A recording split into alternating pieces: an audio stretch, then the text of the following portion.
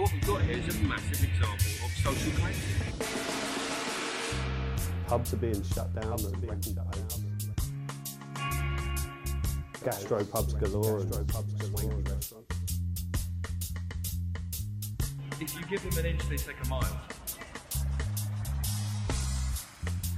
They change the way that we run ourselves and behave and relate to each other. We relate to each other.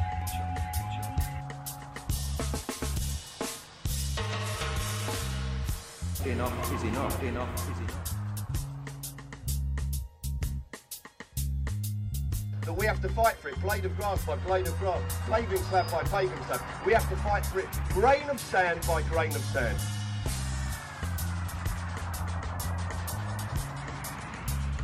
It's all changing.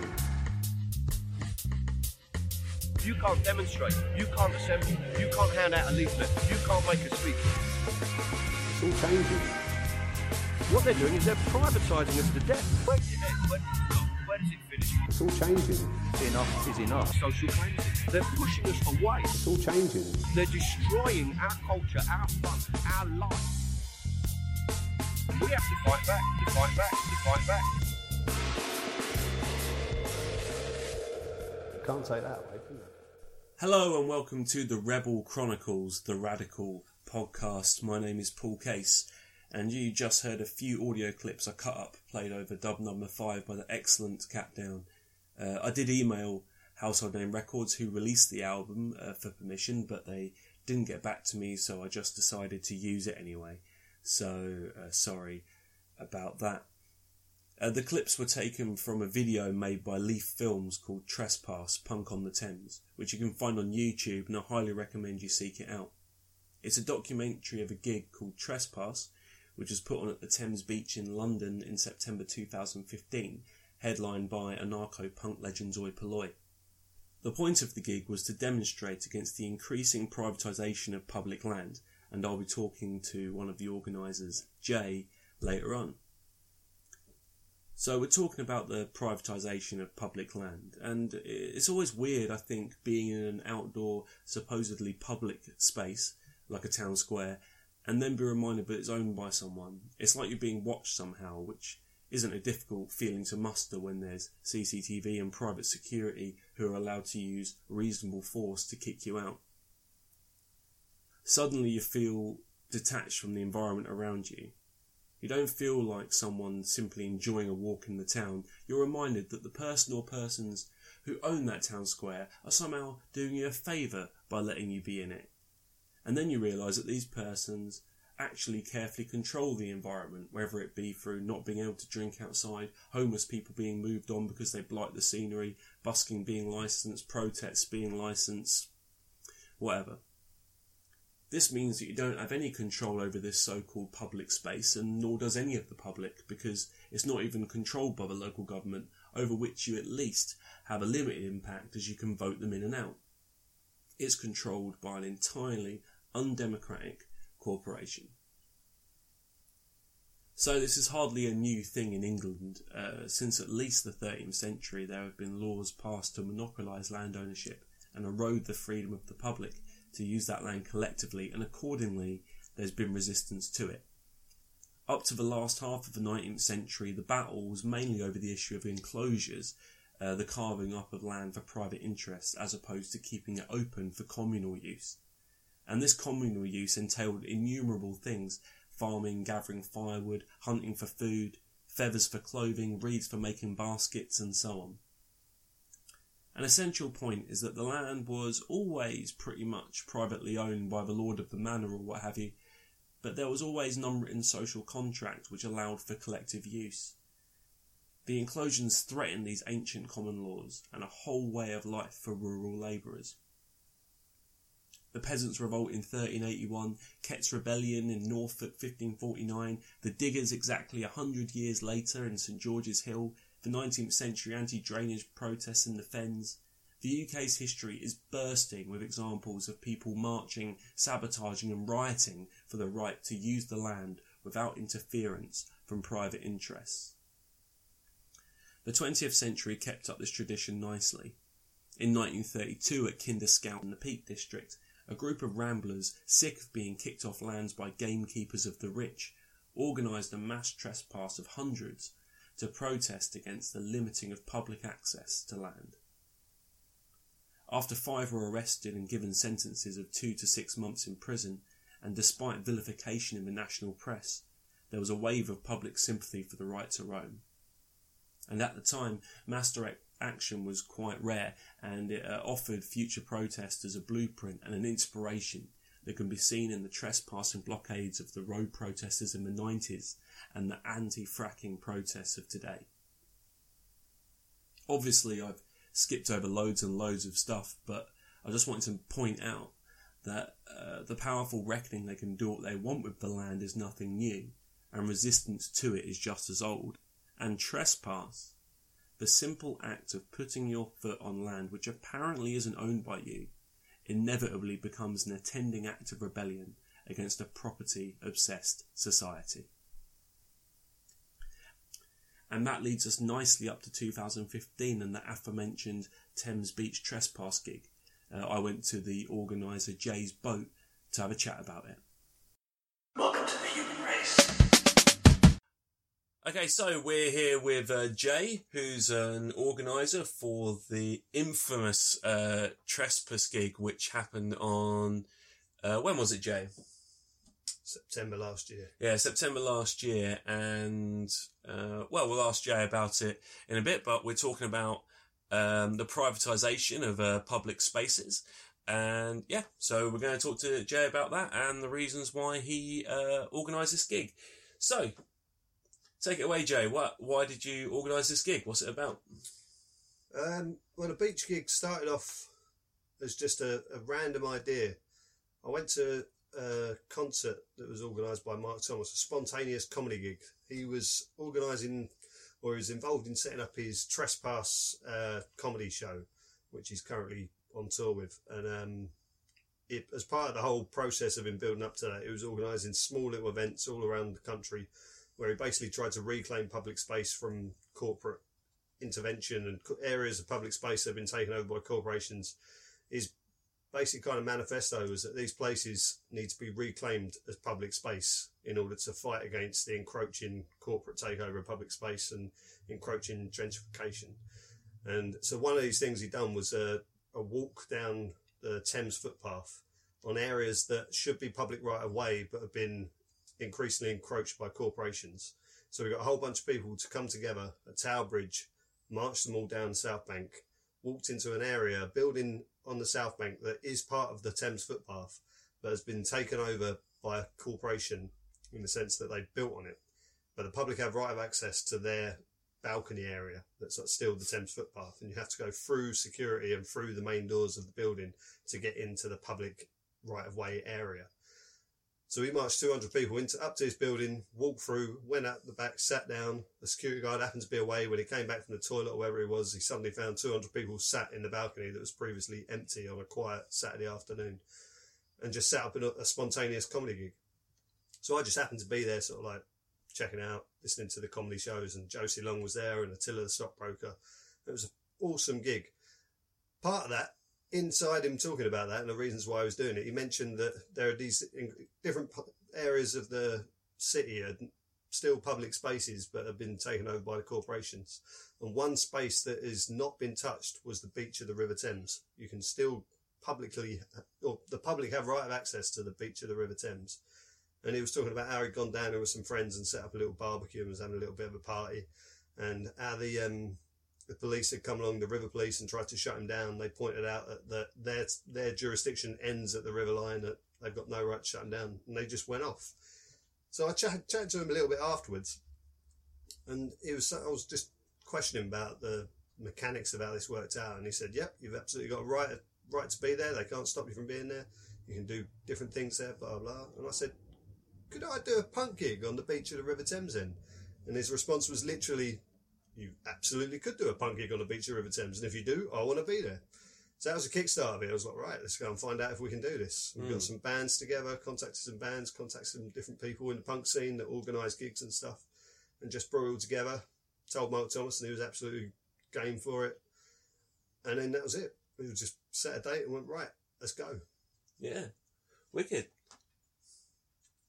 It's a bit of a weird. It's weird, isn't it? Because there's like kind of like so the Thames itself, like the Thames River, is patrolled by the Port of London Authority. Port of London Authority.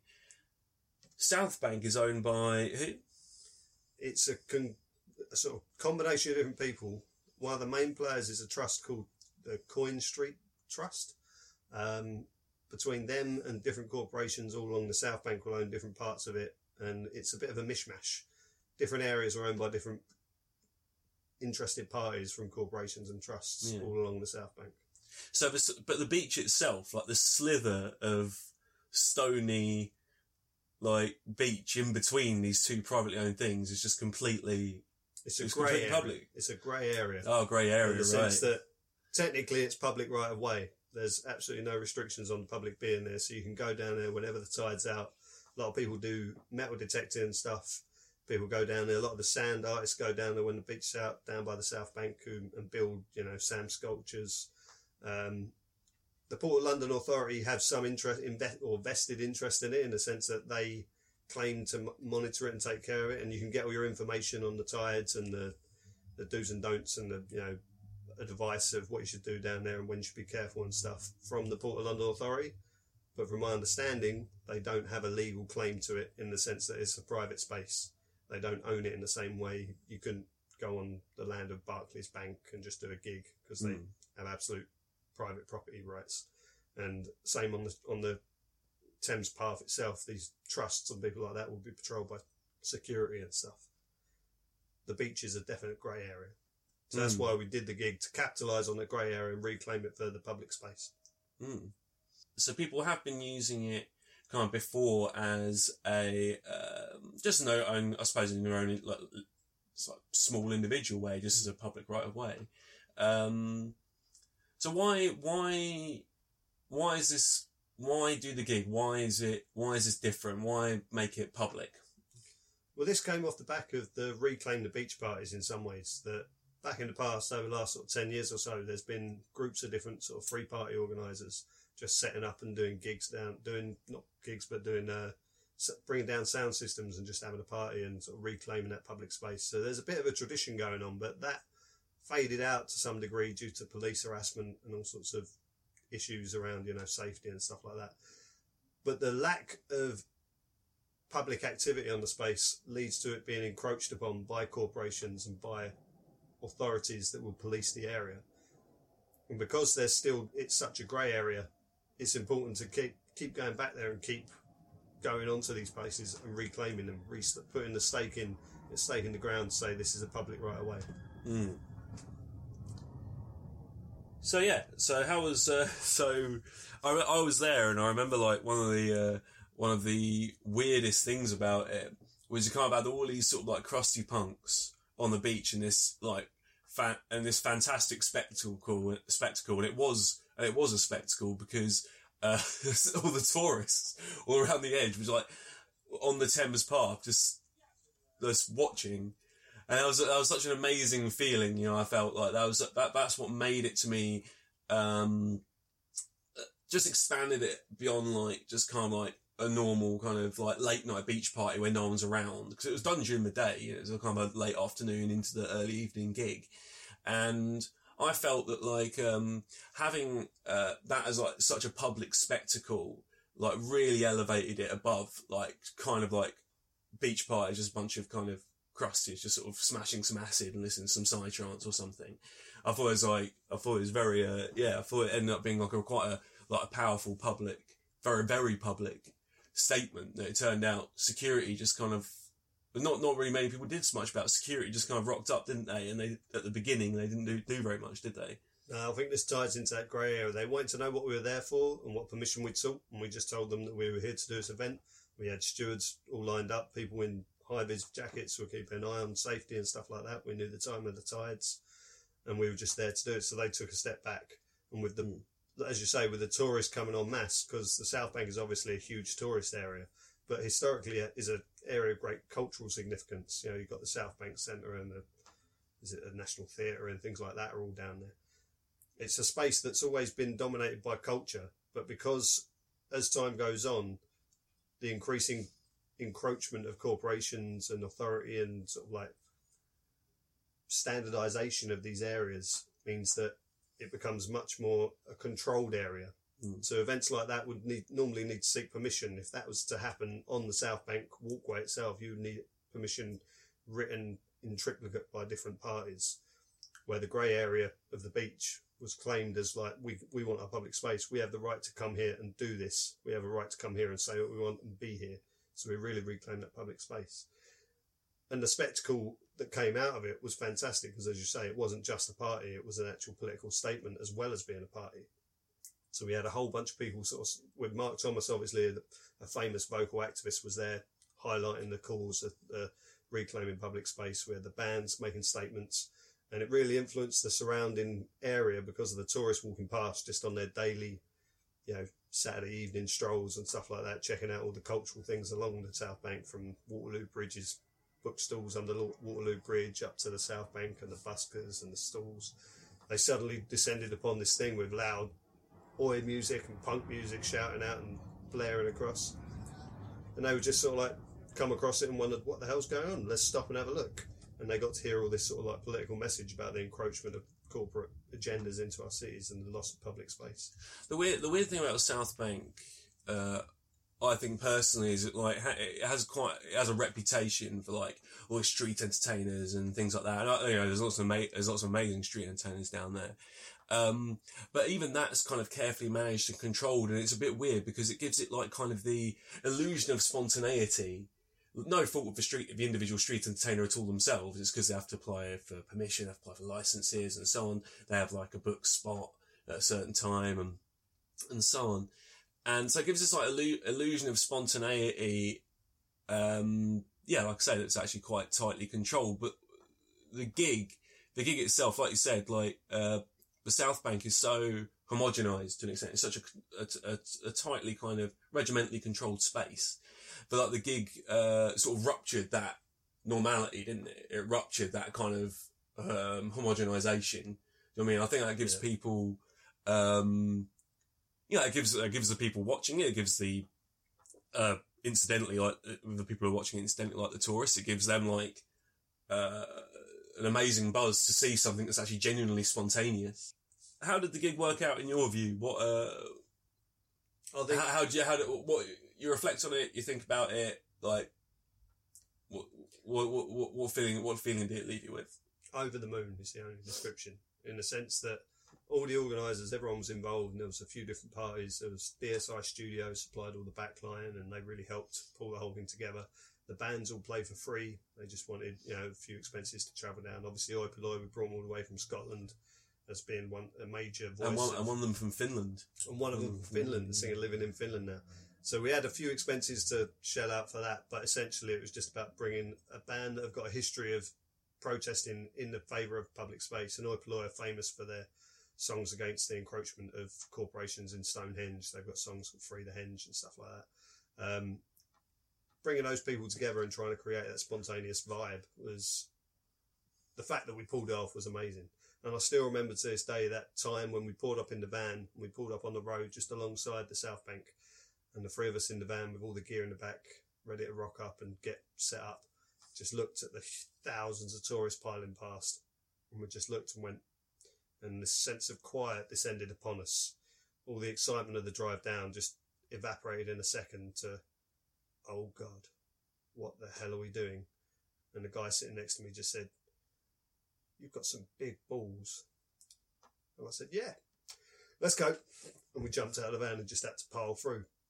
So barging tourists out of the way while we lugged big speakers and PA systems and all that over the wall, down the steps onto the beach, and tried to set up in a corner. It was just a real buzz got going instantly. And so once it was all underway and people started pouring up, and suddenly you had people with mohawks and dreadlocks and all that sort of stuff, and patch jackets and all that sort of stuff, turning up on the beach, ready for a show to begin. And the tourists stopping and looking around and seeing what the hell's going on down there from up higher. And there's a beautiful spot in the area we were on the South Bank where there's an old rickety pier that sticks out. It was obviously once part of the docks. Sticks out, and you can still walk down it and have a nice view out on the river. That whole pier all the way down and then all the way along the wall of the river was just covered in tourists looking down upon us. And so as the gig got going and the statements were made and all the bands were pointing out why they were there and, you know, the reasons for being there and, you know, the whole cause of the day was just sort of vocalised through the speakers and went throughout the place. It had a real powerful impact that I think everyone felt, and everyone came away from the day just absolutely buzzing with, that was something special. That was absolutely something special. And the first thing we got from people afterwards saying, okay, when's it happening again? So have you actually planned the next one yet, or? It's in the works. We're still working on trying to get the lineup sorted. We've got a band confirmed. Mark Thomas has agreed to come back. He's really keen to make it a regular event because we feel that all the time that there is this chance to recreate public space, and this stuff needs to be spread throughout the country. So Mark Thomas is busy doing different things in all different places, from protesting against swearing laws by getting whole groups of people to get together and sing choir songs as just a whole series of swear words, because you can't arrest 100 people in a choir singing swear words, even by any swear. You know, any laws you try and introduce are just shown as ridiculous through that sort of action. Really putting the pressure on all elements of authority that try and encroach on public right of access to public right of space and public right of gatherings and stuff like that. So we're still working on it and trying to pull it together. It's going to happen again in September. The details are yet to be announced, but you should keep an eye out for it. All right. So being a bit secretive for now. Definitely. All right. So just to finish off, what advice would you give to anyone else who wanted to just rock up and like put on a gig or any event on the Thames Beach? What advice would you give them? Well, I think the biggest part of the advice would be to just have the guts to go and do it, because that was a real lesson from the day, was with the encroaching corporation or corporatisation of public space, the presence of security everywhere that makes you feel that even in you're in a public space, it's not a public space, as you were saying earlier. It's still controlled to a mass degree. And the South Bank, which is, like you say, like a very spontaneous vibe, is still massively controlled.